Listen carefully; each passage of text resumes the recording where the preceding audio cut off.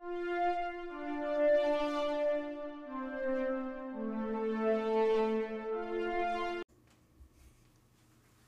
are happy to announce that this episode of the SWW show is partially brought to you by Humble Bundle.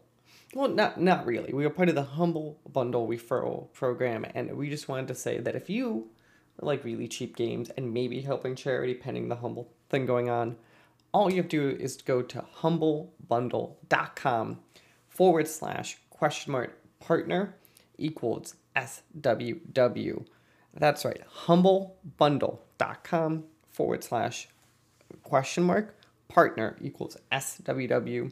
And you just do your normal stuff, and it just kind of helps us get a couple bucks here and there. Maybe it helps AJ get his lights, maybe it's Mike camera, maybe we actually pay Corey for helping us out. But again, if you're going to go buy games anyway, it might be worth checking out. All right, awesome. Hello everyone and welcome back to one of these interview episodes of the SWW show. I'm Mike, and today with me a special guest from, I don't know if we could get much more around the world. I'm just going to be objective here. To get us started, do you mind introducing yourself and telling us the game we're here to talk about? Yeah, sure, no problem at all. So my name's Jared Rigby. I'm currently based in Beijing, China, and I am here to talk about my upcoming game called Tonalities today. So I have to ask, because like when I am talking to you, I don't detect like a Chinese accent. I'm assuming you're not originally from China, or I assume that's the key you decided to move there. Correct me if I'm wrong. No. So I'm originally from the UK. So I'm from a city called Manchester. So if you follow football, or soccer, you might know Manchester United, Manchester City. So that's where I'm from, and I'm over here now, entering year 7 in China, where I work as a computer science teacher. No, that has to be a very interesting, and that has to be. So actually, I have one of my good friends. Like his mother is actually doing she was a Spanish teacher in the U.S. She's actually like teaching English to, I think it's diplomats in China, and the stories of just like the like cultural change there. I'm like, that has to just be like, for the first few weeks, I'm assuming it was just like shocking. Oh god, yeah, absolutely. It's like a massive culture shift, and just it's like, so like from being from the UK, like my usual holiday destinations are, closer to home. I go around Europe, and within Europe, you go to France, Germany, wherever, you're usually going to be able to find somebody who like will be able to fall back to English. You'll be able to find somebody who can help you with your problem. When I first arrived in China, I was in a much smaller city, one called Suzhou, and very, very often it would be like, right, nobody here can communicate with me. I can't read. I can barely speak. So the first few weeks were tough. So it just sort of throws you in at the deep end. It's like, right, if you want to survive here, you need to learn Chinese and learn it well very quickly. So the reason I was asking too, obviously, so as we're here to talk about your game, and it comes out relatively next few months. Where were you kind of, so I'm assuming you made this game entirely while you've been living in China? Yes, that's right. So it started towards the beginning of last year as a sort of like a game jam project.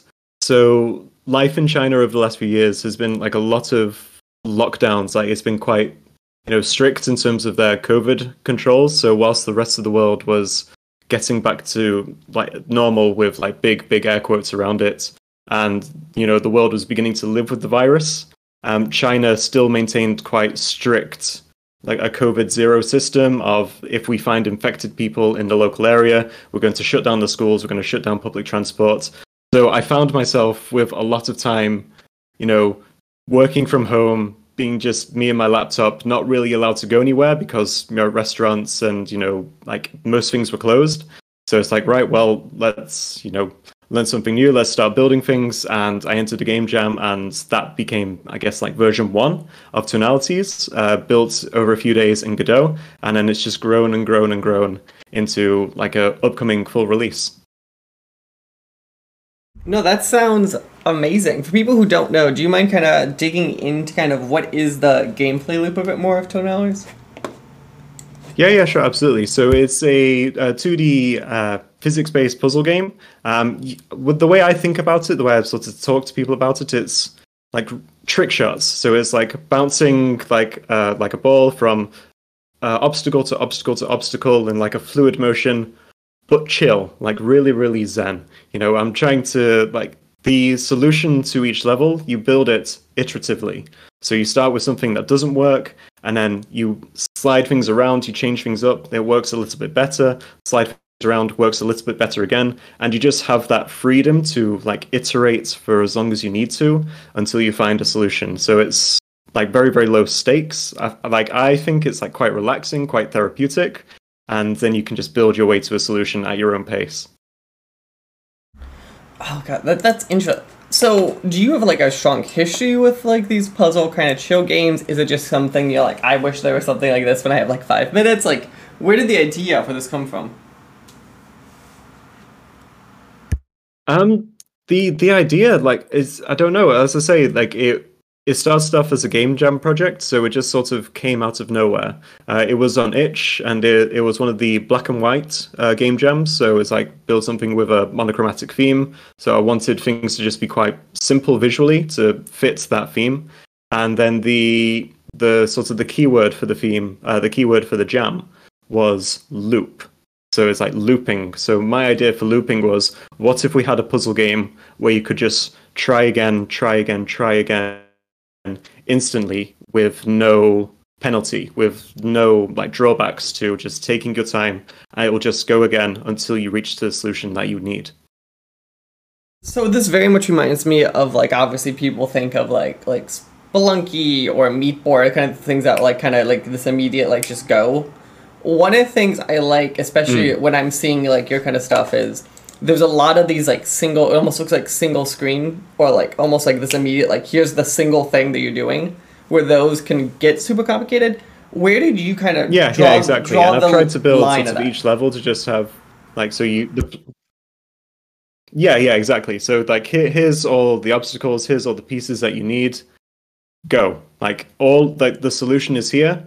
Go find it. Just move things around, try things out, and I promise we'll get there. But like, there's not much more hand-holding than that, other than it's like, this is possible, this is all you need. Have at it, have fun. No, that sounds great. Because yeah, I think that it, like, I think it's a big problem with puzzle games, especially ones like this, where like I think the whole gimmick of these games, and gimmick not in a kind of sense, like the idea is like, hey, it's a game that looks really simple, but there's depth here. But I think the problem with when you get too complicated is that depth gets to the point where it's like not accessible to the general audience. And I think kind of, even it seems like when I looked at yours immediately, one of the things stood out was like visually I go, okay, I understand this, and it looks like not as kind of intense. Was there ever any thoughts internally you kind of had of like making this more complicated, or kind of adding things to like make this harder? Or you always like, I want to keep it kind of this line of it's both accessible but at least takes a challenge? So we have only released the demo so far. So like what you might have tried is only sort of, I guess like the first 3 or 4 mechanics, I guess you could call them. And I actually took inspiration from GMTK, so the Game Maker's Toolkit, when he's been discussing the game he's been building recently. And I created a puzzle matrix, sort of. Here are all of the different mechanics I'm building in. So some obstacles like reverse gravity, some stop gravity altogether. There are some like laser obstacles that will stop your progress altogether. Just write them all out in sort of a 2D matrix, combine things together to try and find interesting puzzles, sorts of interesting challenges. And then with each of these mechanics, I'm trying to only introduce them like very slowly. So it's not going to be everything all at once. It's here's a puzzle with just one mechanic, and then I'll introduce something new. Okay, so now we know how to combine these 2 pieces. Then the next mechanic will be built in. Okay, now what can we build? And it's sort of that slow, gradual introduction as the levels progress up until towards the end of the game, when it's just like, right, okay, I know what all of these things do. I know that I need to make all of them work together. And it just sort of molds quite effortlessly into quite a complex contraption, I guess you could say. I gotta ask the obvious question. How are you testing these? Are you just kind of just sitting there yourself and just being like, I'm just gonna play on the screen for like half an hour and see what breaks? Or like, how are you kind of handling that? Like, obvious like physicsy or puzzly stuff that could go wrong. Yeah, so obviously like step one is I try things out and I will break as much as I can. I'm building this with my friend who's based in Canada, so it's a global sort of development effort. He's called Swig, and he's based in London, Ontario, and he is also like my second tester. He's not a programmer; he's the audio engineer and sort of the sound design for the game. So he will not be doing any of the programming side with me. It's just, hey, I built a new batch of levels, try and break them. Then after the sort of in-house testing, I've been sharing demos on, itch, just like onto various Discord groups, just like, hey, I've built this. Can people try and break it? Can people tell me what they like, what they dislike? So it's very, very much just, here's a demo, here's what I think is very, very stable. Let me know if I'm wrong, and I'll fix it. I gotta ask, have you been into any bug that stands out to you, like physicsy wise, that you're like that just like stumped you for weeks? The one thing that like did sort of confuse me for a while is that every now and again collisions would just stop working properly. So I found that if players were trying to move things around a level, just like by clicking and dragging as fast as they physically could, like ripping their mouse across the screen, they could sometimes brute force their way through obstacles, which shouldn't be possible. And I found that because I didn't have the collisions checking on the like fixed physics update, it was just in the general update like loop. So that was my just lack of knowledge of Unity at that time. It was possible to force your way through a collision that wouldn't trigger just by missing that physics detection. So if you can move your mouse faster than the frame rates, then you can sort of ignore physics, if that makes sense. Good old Unity bugs. Yeah, once you said that you use I'm like, I know exactly the bug you're referring to. Yeah, Unity, so I will at least give them props of the sense of I think their physics engine is substantially better than it was, and I think kind of with that Havoc integration, like there's a lot of Unity stuff kind of with its physics engine that I'll give it to. But yeah, even to this day, Unity's physics engine, I feel like, is like somehow like in a different spot in that engine code, and it's like the rest of the engine just asks the physics engine to work, and it kind of just has its own mind. Have you? Because the other problem with I think too with like the Unity stuff, especially in trying to do this physics, if you try to do anything like move an object kind of just in code using non-physics, if you go too fast, it'll start clipping stuff too, where you're like, where it's kind of like you have to make these almost arbitrary decisions just because you're using it. Are there any other weird, like, I'm using Unity type bugs you went into, or has it kind of been at least that part a little bit calmer?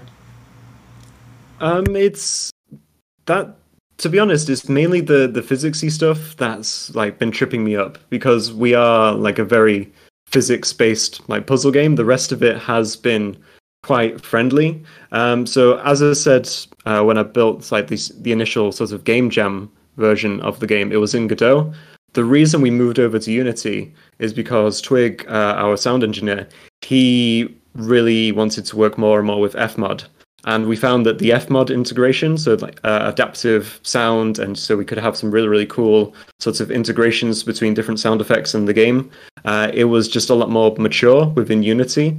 And the plugin for Godot was community driven, and it was sort of in a no man's land because they were preparing to move it from Godot 3.6, I think it was at the time, to Godot 4. So it's just sort of, it works in 4, sort of, it works in 3.6, sort of, and it'll all come good in the end, don't worry about it, but you'll have to wait a couple of months.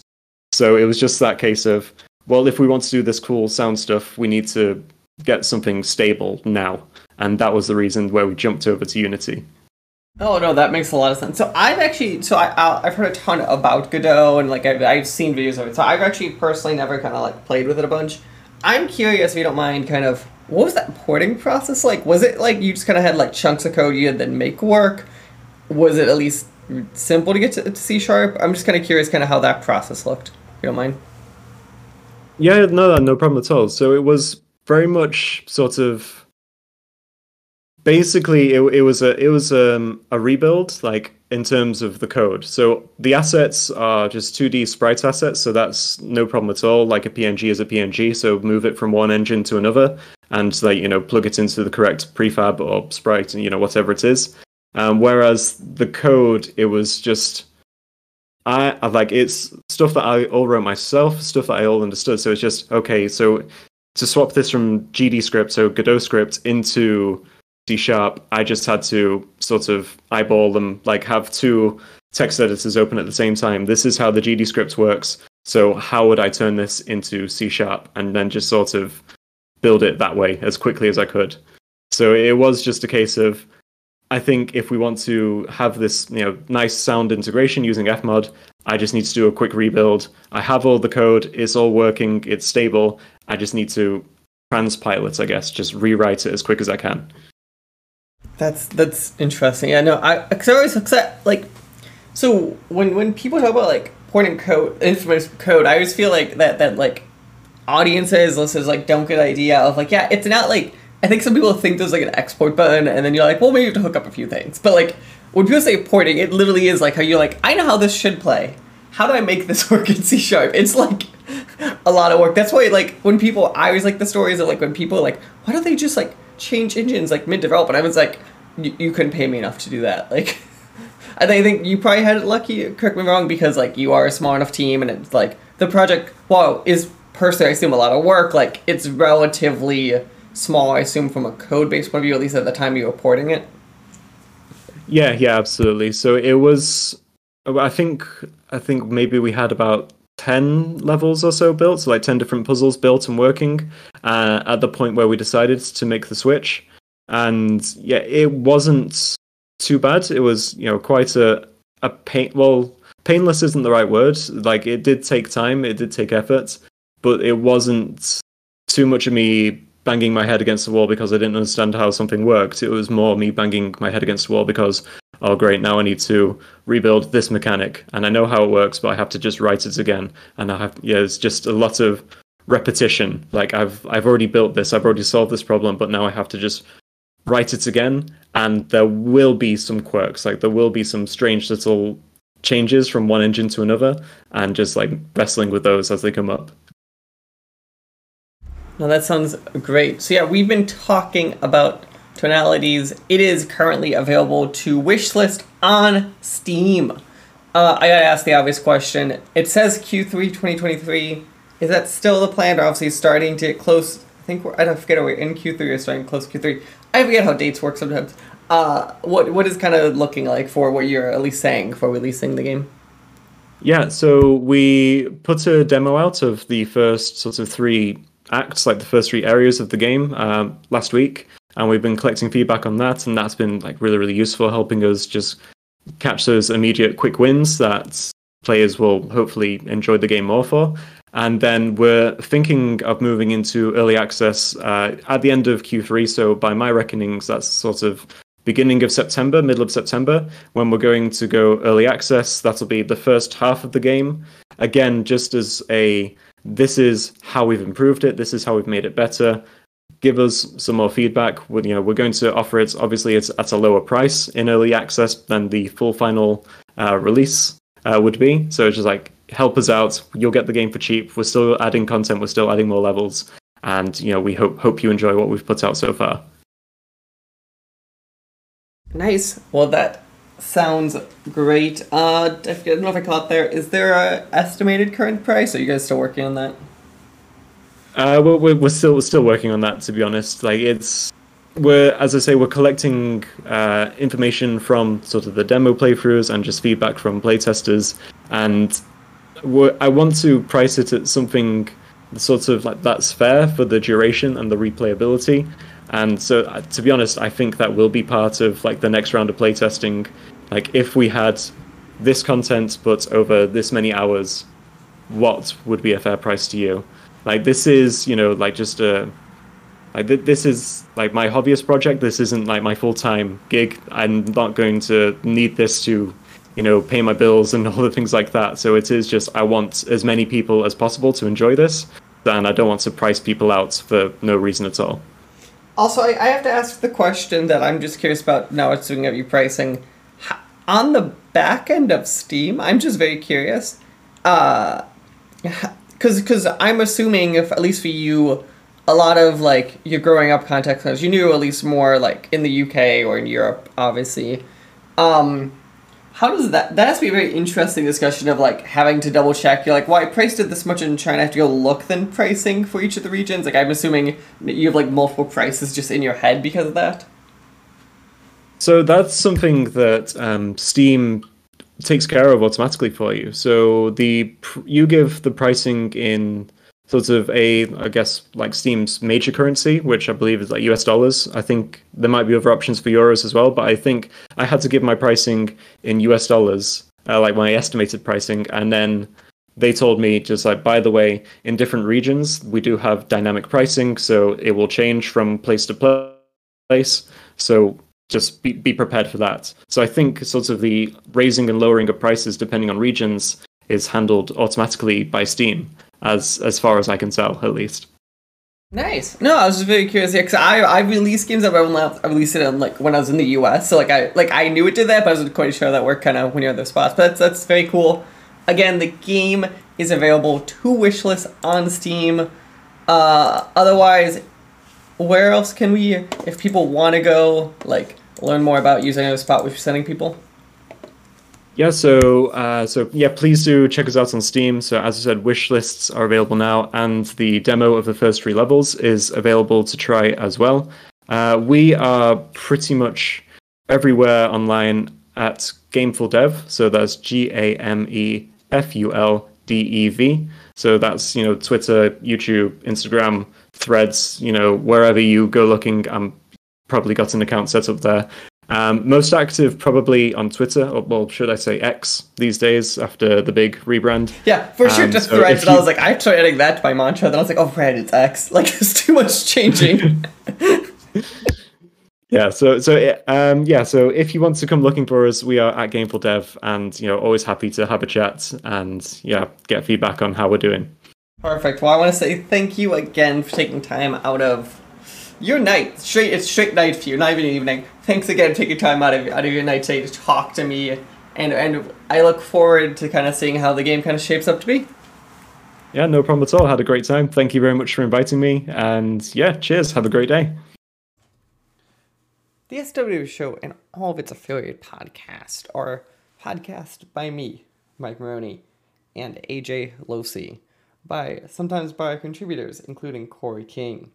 You can follow the SWW Show on social media at the SWW Show, or sooner or later you go to patreon.com/SWW to help us out.